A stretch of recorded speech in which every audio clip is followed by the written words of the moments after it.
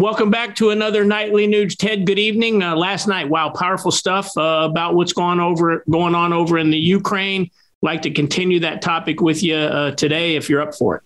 Absolutely. I had my shirt washed. It looks like the same shirt, but I've got fresh dungarees on. I have a fresh spirit and a fresh attitude, but it maintains truth, logic, and common sense, which is the battle cry of the Nightly Nuge. So let's get it on, Keith. The United States of America is spending in excess of $37 million a day to Russia for oil. Okay. Think about that. $37 million per day, which is $260 million per week, we're paying to Putin for oil. Germany and all of Europe are more dependent on Russian oil than America. And when Joe Biden took office, he immediately, with executive order, stopped the permits to allow drilling in America. He closed the Keystone Pipeline, which was producing, I believe, in excess of 650 million barrels a day. So here we are with gas prices up. And instead of when this crisis happened over in Europe, in the Ukraine, instead of saying, hey, look, the answer is stop buying Russian oil and start drilling our own. Apparently, Biden sent his administration representatives to Venezuela and heading to Iran to figure out how we can actually buy oil from those tyrants. Our listeners are concerned, Ted. What's your take here?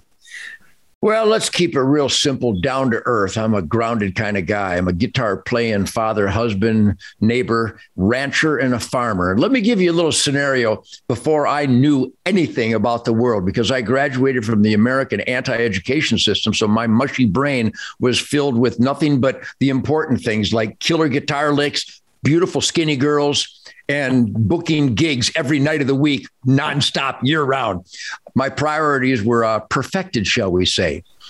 But, you know, when I bought my first little farm in Michigan that had a wood burning stove, had a well and a small generator to operate that well, so we would have heat and water, and there was unlimited firewood in my forest that I owned. I bought 80 acres, and unlimited fish in the pond, unlimited venison and squirrels and quail and doves and rabbits for food. I just instinctively pursued independence. It works for a citizen, and it's supposed to work for a state, and it's supposed to work for a nation. Right now, the United States of America has a power-abusing, anti-American, constitutional oath-violating White House that intentionally pursued dependency, not just the irresponsible policy of dependency, but the criminal irresponsible policy of dependency on our enemies in Saudi Arabia and South America and Russia. America has unlimited resources for all the important quality of life giving ingredients.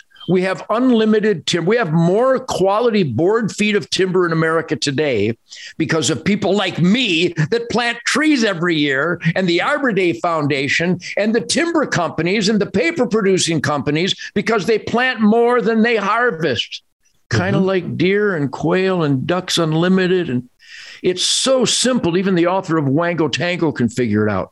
But our president either can't, well, I take it back. He can figure it out, or at least somebody pulling his puppet strings could figure it out. But for some horrible, evil reason, our government in the United States of America pursued dependency. We need to raise more hell than ever. In fact, I highly recommend people join me at hunternation.org. It's really simple.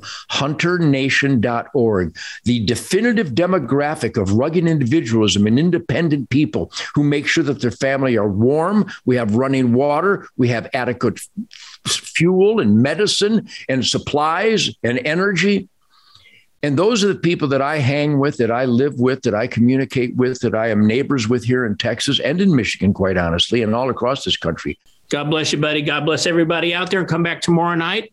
We're going to pick up where we left off here with the Nightly Nuge. Freedom.